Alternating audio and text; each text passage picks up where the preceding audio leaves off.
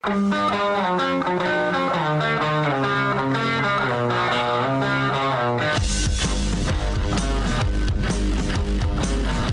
is The Big Show with Gordon Monson and Jake Scott, presented by Big O Tires. Stop by your locally owned Big O Tires for no credit needed financing and the best prices on tires. Big O Tires, the team you trust. This is 97.5, 1280 The Zone and The Zone Sports Network. It's a Big Show. Gordon Monson, Jake Scott, 97.5 and 1280 The Zone. We want to say a big thanks to the title sponsor of The Big Show. That, of course, is Big O. Stop by your locally owned and operated Big O Tires. Save $150 off Big O brand tires with your Big O credit card now through May 31st. Big O Tires, the team you trust. We're going to talk to Mannix coming up here momentarily. Get his thoughts on everything that's going on surrounding the Utah Jazz right now, which seems to be a lot. It does seem to be a lot, doesn't it?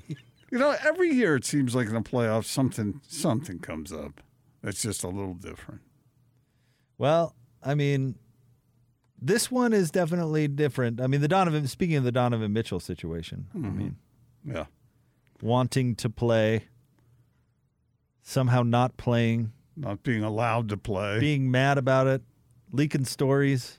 I mean, it's definitely unique. Yes, it is. All right, Chris is ready to roll. Austin, let's hit it. It's time for your NBA fix. This is the Big Show Daily Assist, featuring all the latest news and insight on the association. Now joining the Big Show, senior NBA writer for Sports Illustrated, Chris Mannix, on 97.5, 1280 The Zone and The Zone Sports Network. Chris, hello. How are you? What's happening, guys? Nothing out here, nothing at all. Nothing going on. Chris, you write a story about the Jazz and how it's like everything is wonderful, and then next thing you know, people are fighting over being able to play or not. Well, compared to last year, this is like a CW drama, compared to the level of issues the team had last season. I don't know what to say about, what happened there. I mean, the Jazz staff wants him to play. I believe them to be just, anxious about re-injury. We saw with LeBron James coming back a little bit too early, retweaked his ankle, out another week. And I think in part they probably thought they could steal one. The Grizzlies were, basically on the outside looking into the playoffs to fight their way in. I think they thought at home they could steal a game against Memphis. It ultimately backfired, but I mean, come on. I know, Eric Waters, the head trainer, one of the best in the NBA. And that staff in general, would do anything to have Donovan Mitchell at 100% out there on the floor. So, look, a player of Donovan's caliber is always going to want to play through stuff. It's oftentimes on training staff and management to hold them out when they don't think they need to be held out. So I think that was the case. And hopefully for Utah, it's just a minor bump on the road to bigger things. When we talked to you last week, Chris, we didn't know who the Jazz were going to be playing. So give us your thoughts on this matchup and how these two teams match up in this series. I mean, Memphis is tough. I voted before the end of the season for Dillon Brooks on my all-defensive team. You can see why. Like in the first two play-in games and in game one of this series, he is a pest.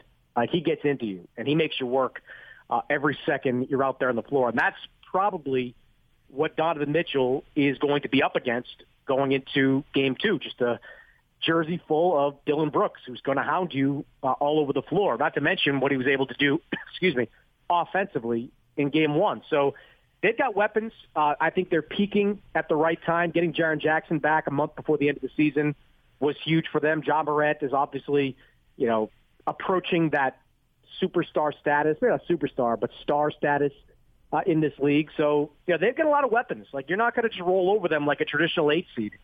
They're going to contest every single night, and you have to, make sure you don't play at their pace, and you've got to be real tight defensively to keep them off you. What kind of difference do you think Donovan will make in this game? I mean, we saw him play all year. We know what he's capable of, but going up against Brooks, how do you think it'll go? I mean, enormous. I mean, we've talked all season long about Donovan Mitchell being the guy to carry the Jazz through any kind of,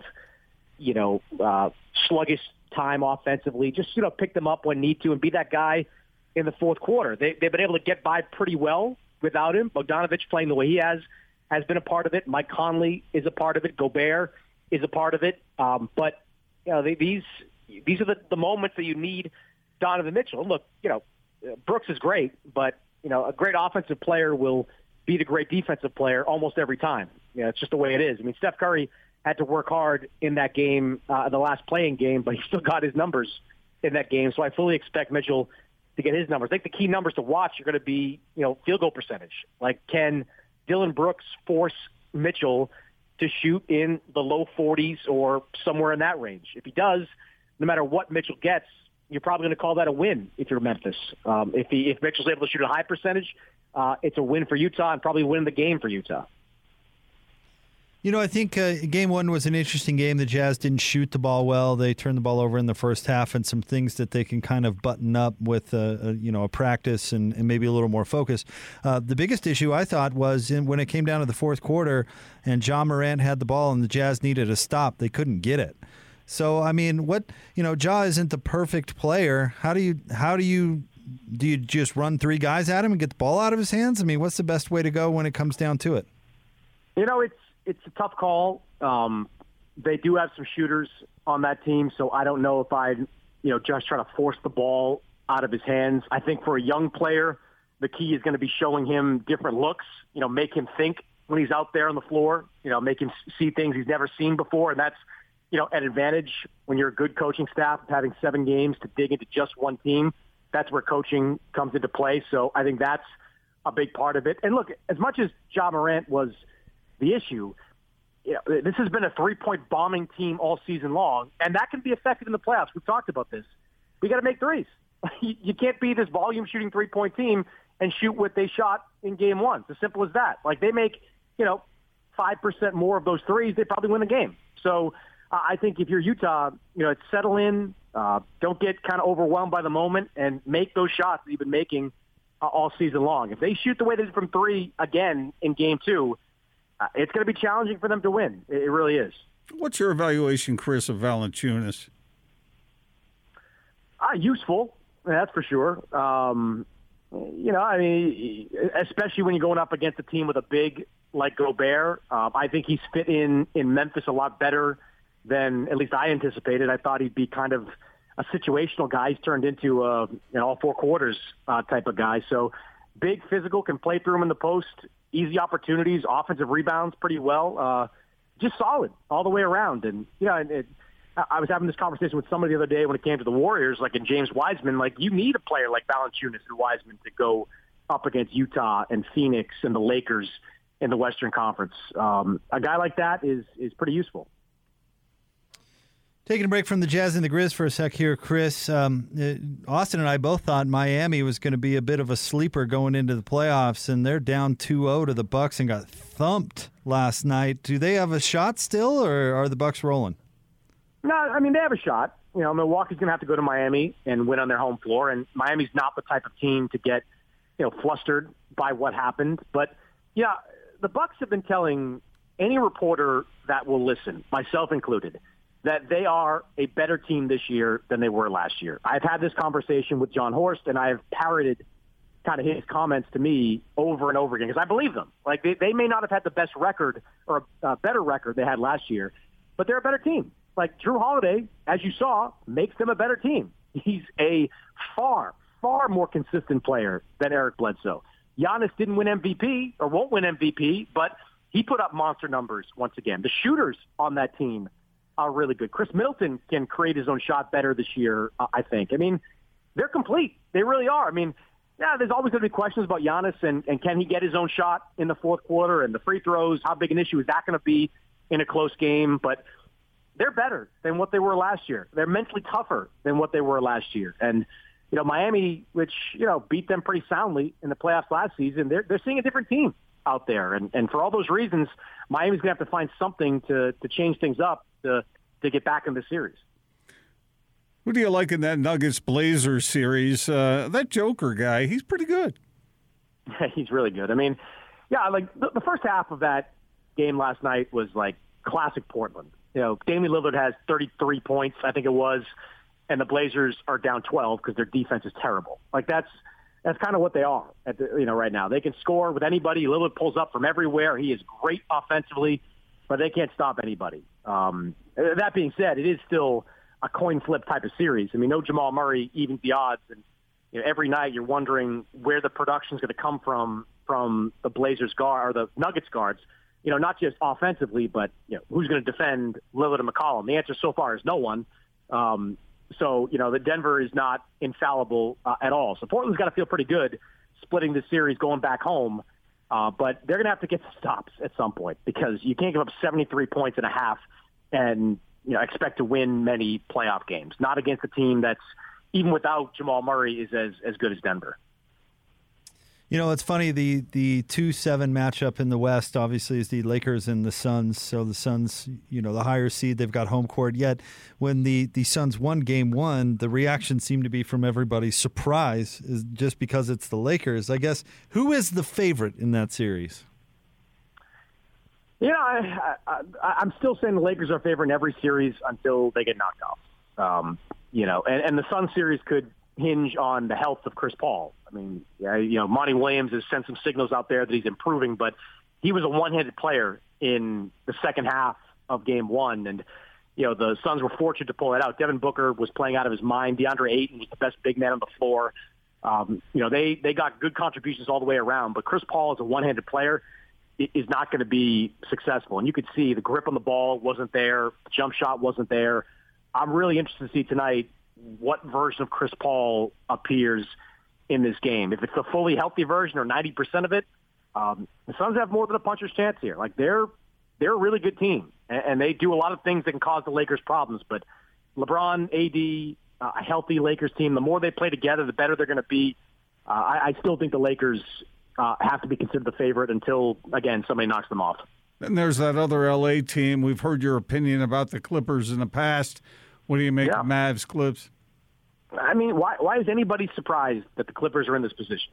Like, I'm just tired of hearing over and over again how the Clippers are improved and they're a real title contender. Well, Kawhi Leonard even said it. And I wrote this yesterday. Like, he said, our success is based on what's between our ears. Like, are we mentally tough enough is what he was implying. And they lose game one, and now their entire season comes down to tonight. If they go down 0-2, guys, they ain't coming back. Not going to happen. Like, you're not winning 4 out of 5 against Dallas with no home court advantage. You're just not doing it.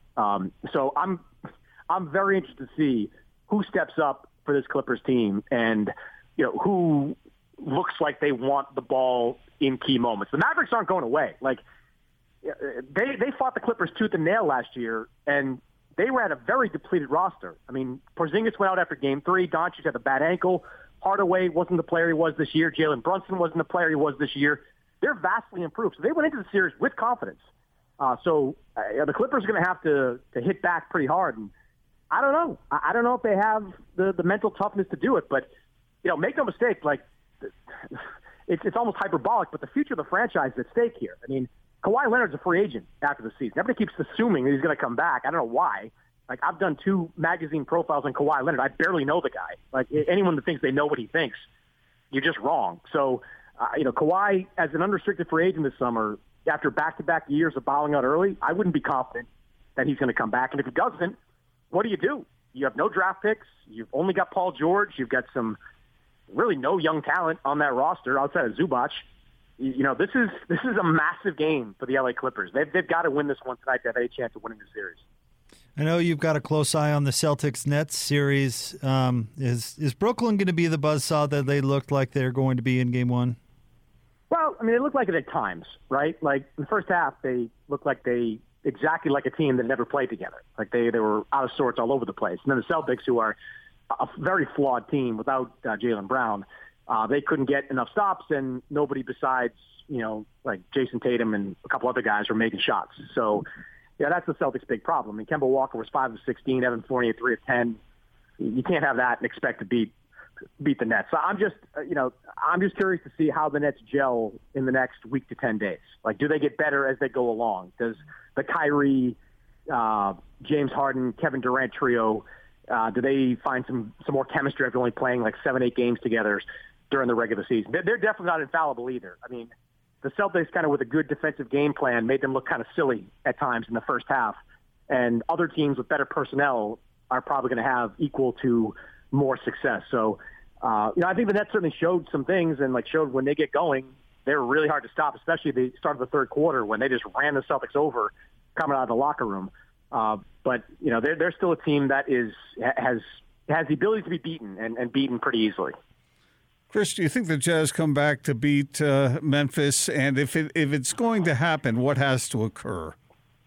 I do. I just think they're a better team. And as long as Mitchell is, 80, 85% of what he once was, and he's not, hobbling on that ankle or uncertain on that ankle, I think they'll find ways to win. I mean, give the Grizzlies credit. I mean, they came in and won a big game. But I think the way the Jazz have defended all season long, that's going to come back. Having your go-to scorer back on the floor is going to make everything easier for everybody else. I just think you're going to see a more fluid and responsive Jazz team in this game too. And look, again, it's all contingent on Mitchell not hesitating. I mean, we saw LeBron again, not to bring it back full circle, but we saw LeBron when he came back early, a little hesitant, not as sure of himself, not going to the basket quite as hard. You can't have that if you're Donovan Mitchell. You've got to be relentless, going to the rim, attacking, getting to the free throw line, driving kicks, all that stuff that made him great during the regular season. You got to have all that. But if they do, I not only think they can win the series, they will win the series. I think they could win it in 5, maybe 6 games if they're all the way back. You mentioned LeBron, Chris, such a great player for so long. But the drama, I mean, it kind of kicks Jake and me straight in the face. I don't know. Is he always on stage? Is that what the root of that is?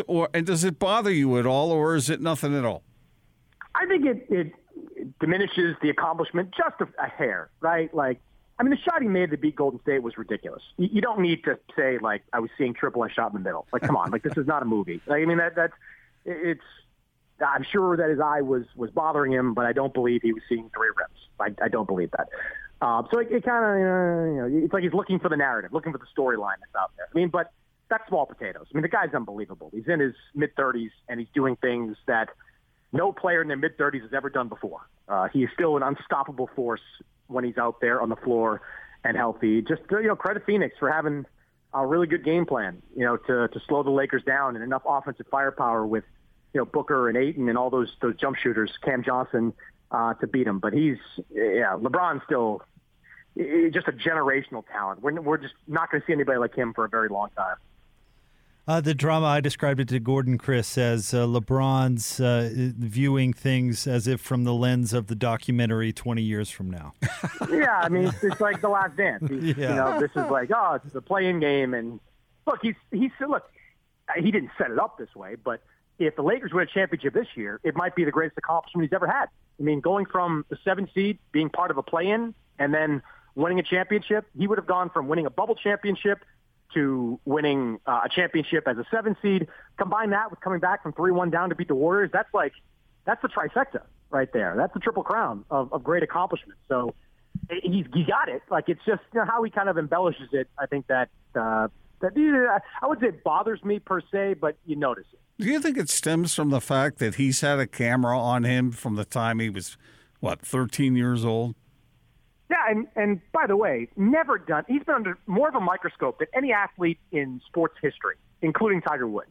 He has been under the hottest of lights since he was 15 years old, probably. And what has he done that's been bad besides this stuff, like the goofy little narrative-driving stuff? He doesn't have anything criminal. And there's nothing bad that he's really ever done. Maybe what we hold against LeBron or stuff like that, and The Decision from back in 2010, which was a dumb TV show idea that was originated by young guys that thought they were doing the right thing. That's it, though. That's it. And that to me, that's as much an accomplishment as any for LeBron to be the kind of role model that he is and the leader that he is, despite the fact that he is the most scrutinized athlete ever. I find that to be just as remarkable as anything else. Chris, thank you as always. Have a great week. You got it, guys. Our friend Chris Mannix, senior NBA writer for Sports Illustrated. What he says is largely true. LeBron is such a great player. It kind of overwhelms the rest, and yet the seeing three baskets thing. See, you can't get rid of it. It's just you want to get rid of it. It's like no, don't tag that on there. You don't need that. You know what it reminds me of? It reminds me of someone who over decorates their Christmas tree. You know. It reminds me of somebody who let the tree breathe a little bit. You know, let some of the natural stuff come through. You don't have to throw tinsel all over every branch. It reminds me of somebody who really overcooks their anecdotes. Yeah, I can't stand that. All right, stay tuned. It's the big show. We'll have more for you. Bowler at 5. More coming up next. 97.5 and 1280 The Zone. What time is it? It's half past the hour and time to talk Utah Jazz. Oh, Donovan! This is your Jazz at 30 update. Ring the 30-point bell. Big news yesterday on the Jazz front. Jordan Clarkson has been named the NBA's 6th Man of the Year. Clarkson talked about what it takes. I mean, the approach had changed. Being a starter, knowing that you're going to get, a bunch of minutes and opportunities to kind of, do what you want. But I feel like I've kind of always been the same player, taking my shots, been aggressive, make plays. That's kind of always been my MO and something that I still do. So in terms of that, I don't feel like I really changed much. But I know, still growing in some areas, but I know when, what I got to do when I step on the floor and how to impact the game. Julius Randle, by the way, a little breaking news, just named the NBA's most improved player. The Jazz have Game 2 in their series against the Grizzlies in this building here at Vivint Arena coming up tomorrow night. Tip-off will be at 8 o'clock. Pre-game begins at 7. This update brought to you by our friends at Syringa Networks.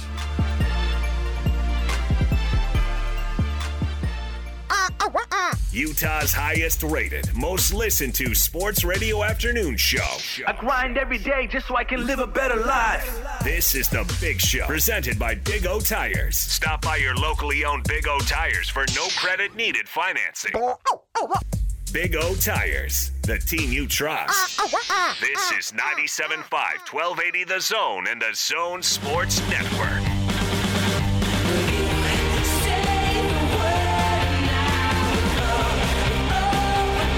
Big Show, Gordon Monson, Jake Scott, 97.5 and 1280. The Zone. Want to remind you about our friends at S&S Roofing. Their huge winter and spring sales event is going on now where you can save thousands on a new roof. Call pound 250 and say S&S Roofing for your free bid.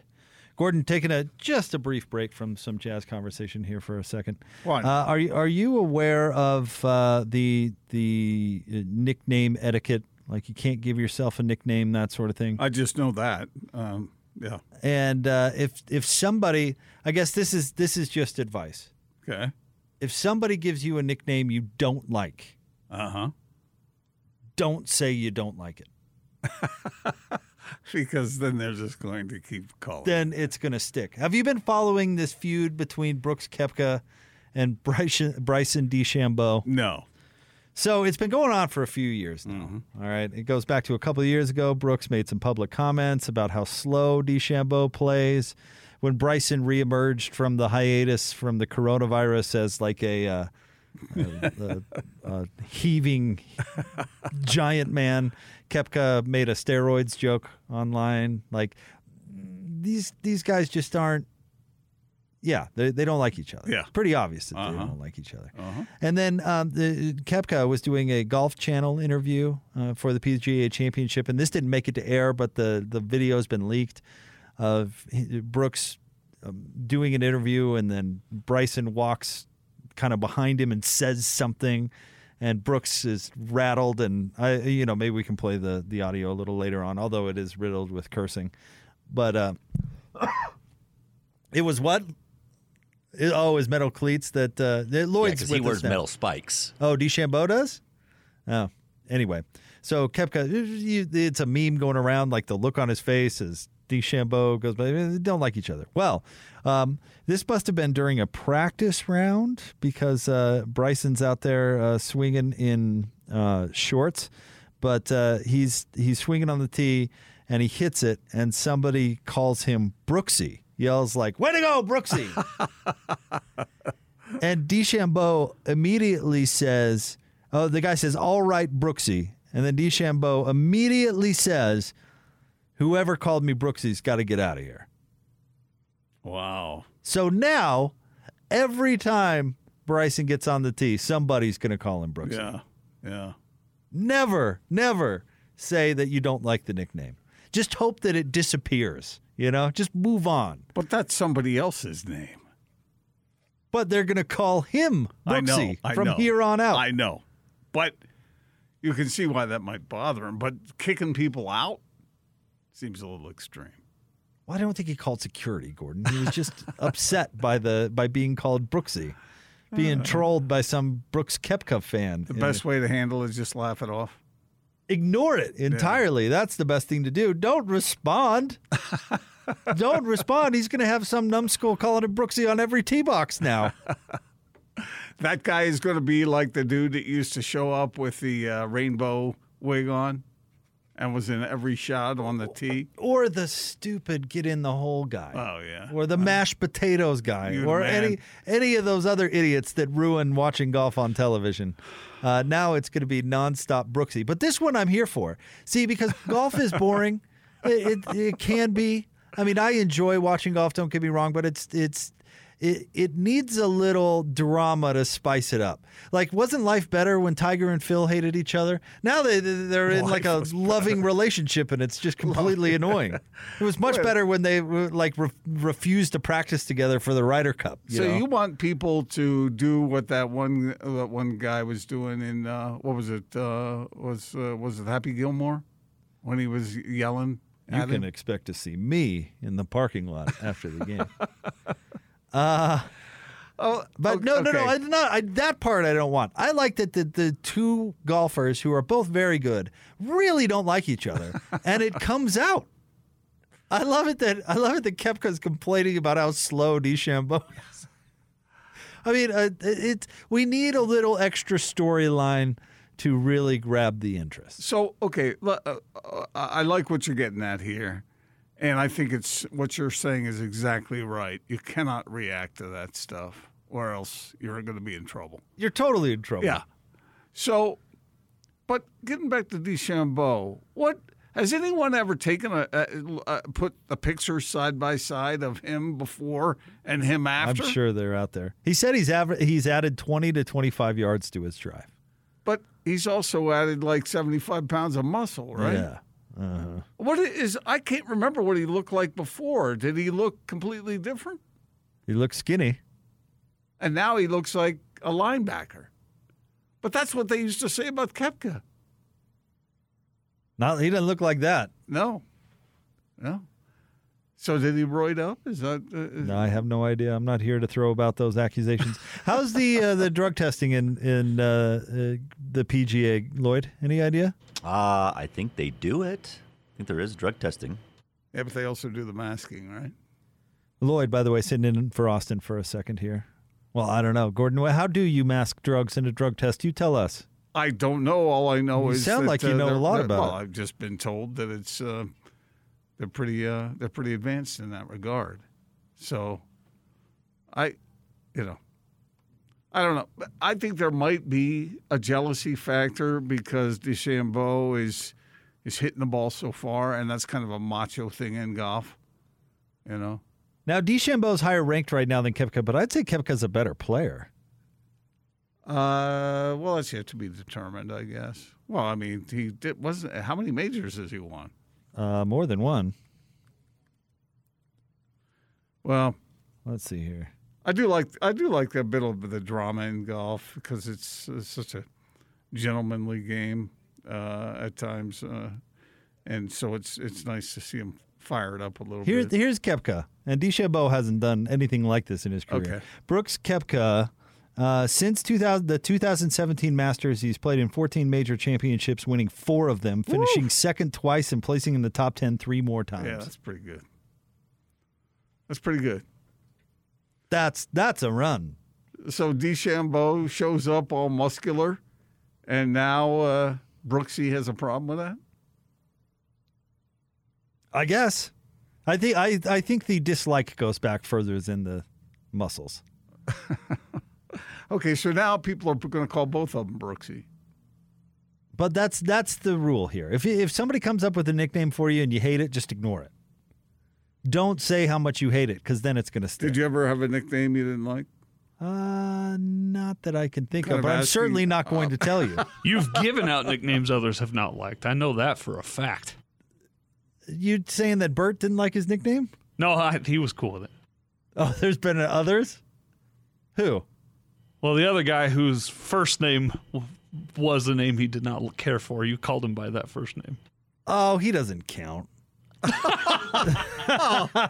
dismissive That wasn't are a you? nickname. And I don't care for when you call me Hortman. And by the way, I What didn't. about Captain? You're Yeah, doing that for Captain a Good while. Time or Sir. That's my name. Sorry. And, that was off the air. I didn't do that on the air. I don't call you Hortman on the air. I don't call my nickname for Hatch that on the air. Are you sure? Yeah. You're sure? Uh-huh. Somebody else did, though. You are the king of nicknames, though. And I love every one of them. See? That's my guy. Nice. But if But you that know, was- that- in fact, if you're out there listening and you know Jake, and now you're wondering what's my nickname, what's my nickname that he has for me, and you don't know it, oof, watch out. If anybody out there knows any of Jake's past nicknames, please pass them along to us. I really haven't had that many. Really? What is a nickname for Jake? Jake Is is nicknaming. Yeah. Did anybody call you Jakey? Did anybody call you Scotty? My mom calls me Jakey. That's about it. Jake the Snake.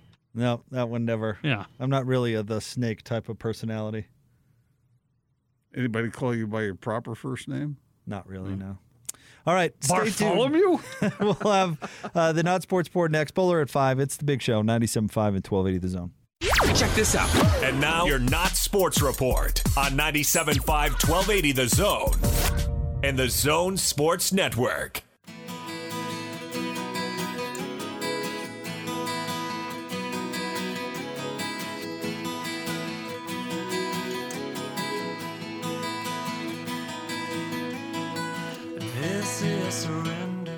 It's a Big Show. Gordon Monson, Jake Scott, 97.5 and 1280 The Zone. It's time for the Not Sports Report, brought to you by the LHM Used Car Supermarket. Over 1,000 used vehicles in inventory. Check them out, lhmusedcars.com. Gordon, where are we going today? Well, we're not going anywhere. This is a story about squandered fortune. Okay. Maybe you've heard this story because this is quite infamous, I guess, amongst the cryptocurrency crowd. But in 2010, a 19-year-old kid by the name of Jeremy Sturdivant, is that how you say it?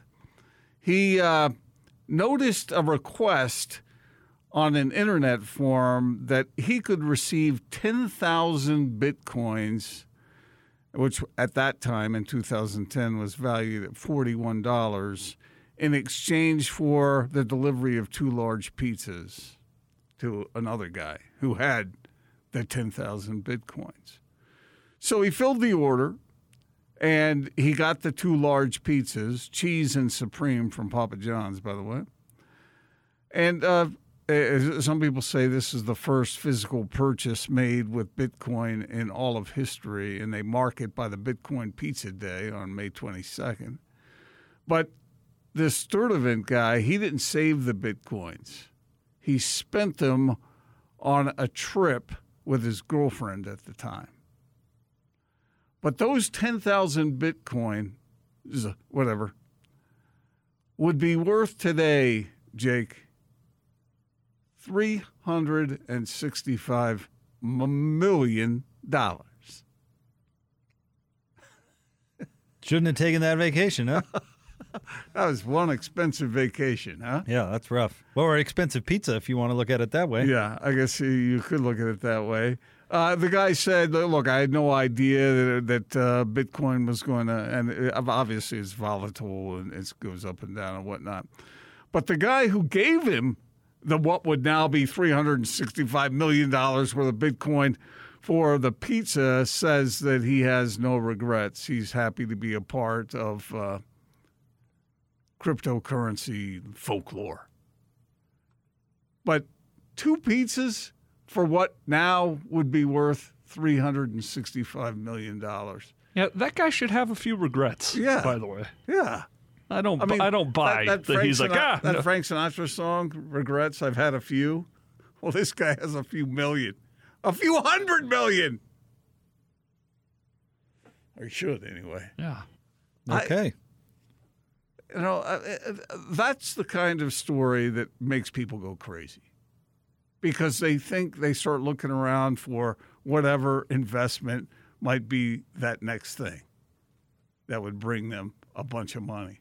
It's like the stories where you hear about someone finding an original copy of the Declaration behind some family portrait that they found at a yard sale. Dogs playing poker. Or right. whatever. So then the rest of their lives, they're the metal detector on the beach type personality. Always searching for that thing out there somewhere. Or the person that would go hunt for that treasure that maniac put in the middle of nowhere. Right. And where people were dying. Were dying while looking for it. Was it, where did they find it? Colorado or something? Oh, I can't remember. It was out here. It was out west. Yeah. It was out. It was in the Rockies. I think it was Colorado. Did somebody find it in Wyoming or something? Is that where it was? Well, Jake says I thought Colorado. It was Colorado, but I guess it could have been Wyoming. I don't know. Anyway.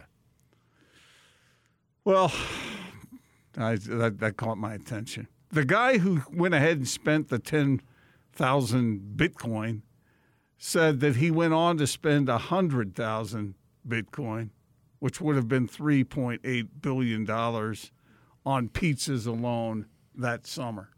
It was Wyoming. It was Wyoming? Gordon was correct, yeah. How much that summer?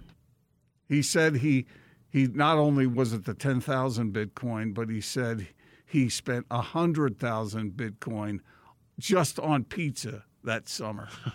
And that would have come out to $3.8 billion.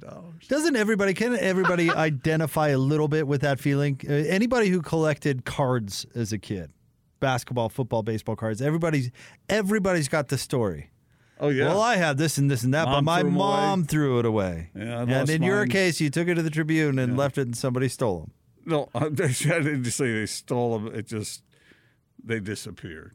Maybe were thrown away. Meaning you left them there, and the next time you came to the office was like 6 months later? Probably more than that. Which means they didn't really mean a whole lot to you. I think I had 100,000 Bitcoin in that box somewhere. Yeah, see, and now Aaron Falk has it. Everybody could kind of relate in a way who was a card collector. Because everybody had a Mickey Mantle rookie card until mom spring cleaning got rid of it. I'd be a rich man today. You bring up a great point. I wonder, do people scour through their attic to look for some treasure that might be undiscovered? I did it recently with that Mario game. The guy found stuffed away in his desk drawer, still in the original wrapping. Do you remember this story? It sold for like $300,000 because it was still in the original. He bought it for his kid for a Christmas gift, and someone else also gave his kid, so he just forgot about it until like a year ago. So then I, of course, went thumbing through all my video games to see. Anything? No, of course not. I played the hell out of those things. See, I mine through stuff all the time looking for valuables, except for it's somebody else's house, not mine. Oh. Well, see, that's why people like that's why people like those sticky fingers on the Take Jake. That antique show where people bring their stuff in, and then the guys say, "Oh, this is worth $2," or "This is worth." Pawn Stars?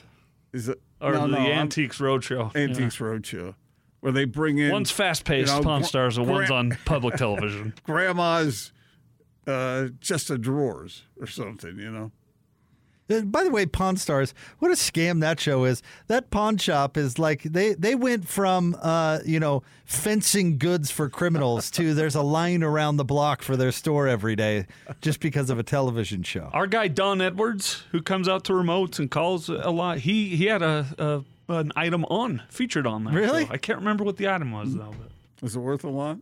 I don't remember. But to Jake's point, they were hawking the mafia's, fencing the mafia's stolen goods. And now they're like this phenomenon. They went from people showing up there with a car stereo with the wires hanging out the back of it, asking, hey, what can I get for this, to I've driven by it in Vegas. You know right where it is? There's a line out the darn door. What happened to the guy that was in that? One of them passed. Well, the old man, they called him the old man. Yeah. He was older than kerosene. What happened to the other guy? Which one? His son. His son. Still going. Still owns it, Rick. He's still going? Yeah. So Chum Lee's gotten into some trouble. I'm just trying to think of what would go through your mind if you had once possessed something that was worth $3.8 billion and you no longer possessed it, and you traded it for, about a ham sandwich, 20 pizzas. Oh, I would need serious help. I'm not the type that would be like, well, what a good story to tell at parties. I'd be talking to myself rocking in the corner. Coming up next, Craig Bowler, Jack Jumps on the show. Stay tuned. We're talking Jazz basketball straight ahead. 97.5 and 1280 The Zone. Now let's get this party started. This is Hans Olsen and Scotty G on the Zone Sports Network. David Locke joining us. So when Donovan Mitchell comes back, Dylan Brooks will probably get that assignment. How does that affect the ability of other guys to create some opportunities for themselves? I think that opens up everything. I just don't think he could take Joe Ingles out of the game the same way if Donovan Mitchell's on the floor, because he can't guard both of them. And frankly, Donovan torched Dylan Brooks during the regular season, statistically at least. But Donovan being absent from that game changed everything. I think both psychologically, what the players went through in the 6 hours before tip-off was certainly different than what they anticipated. And then we just had guys who had bad nights. You go through 4 days of preparation thinking you're doing one thing, and then you get a surprise Woj bomb. I'm sure it knocks you off your kilter a little, but that didn't help any. Hans and Scotty, weekdays from 10 to 2 on 97.5, 1280 The Zone and the Zone Sports Network.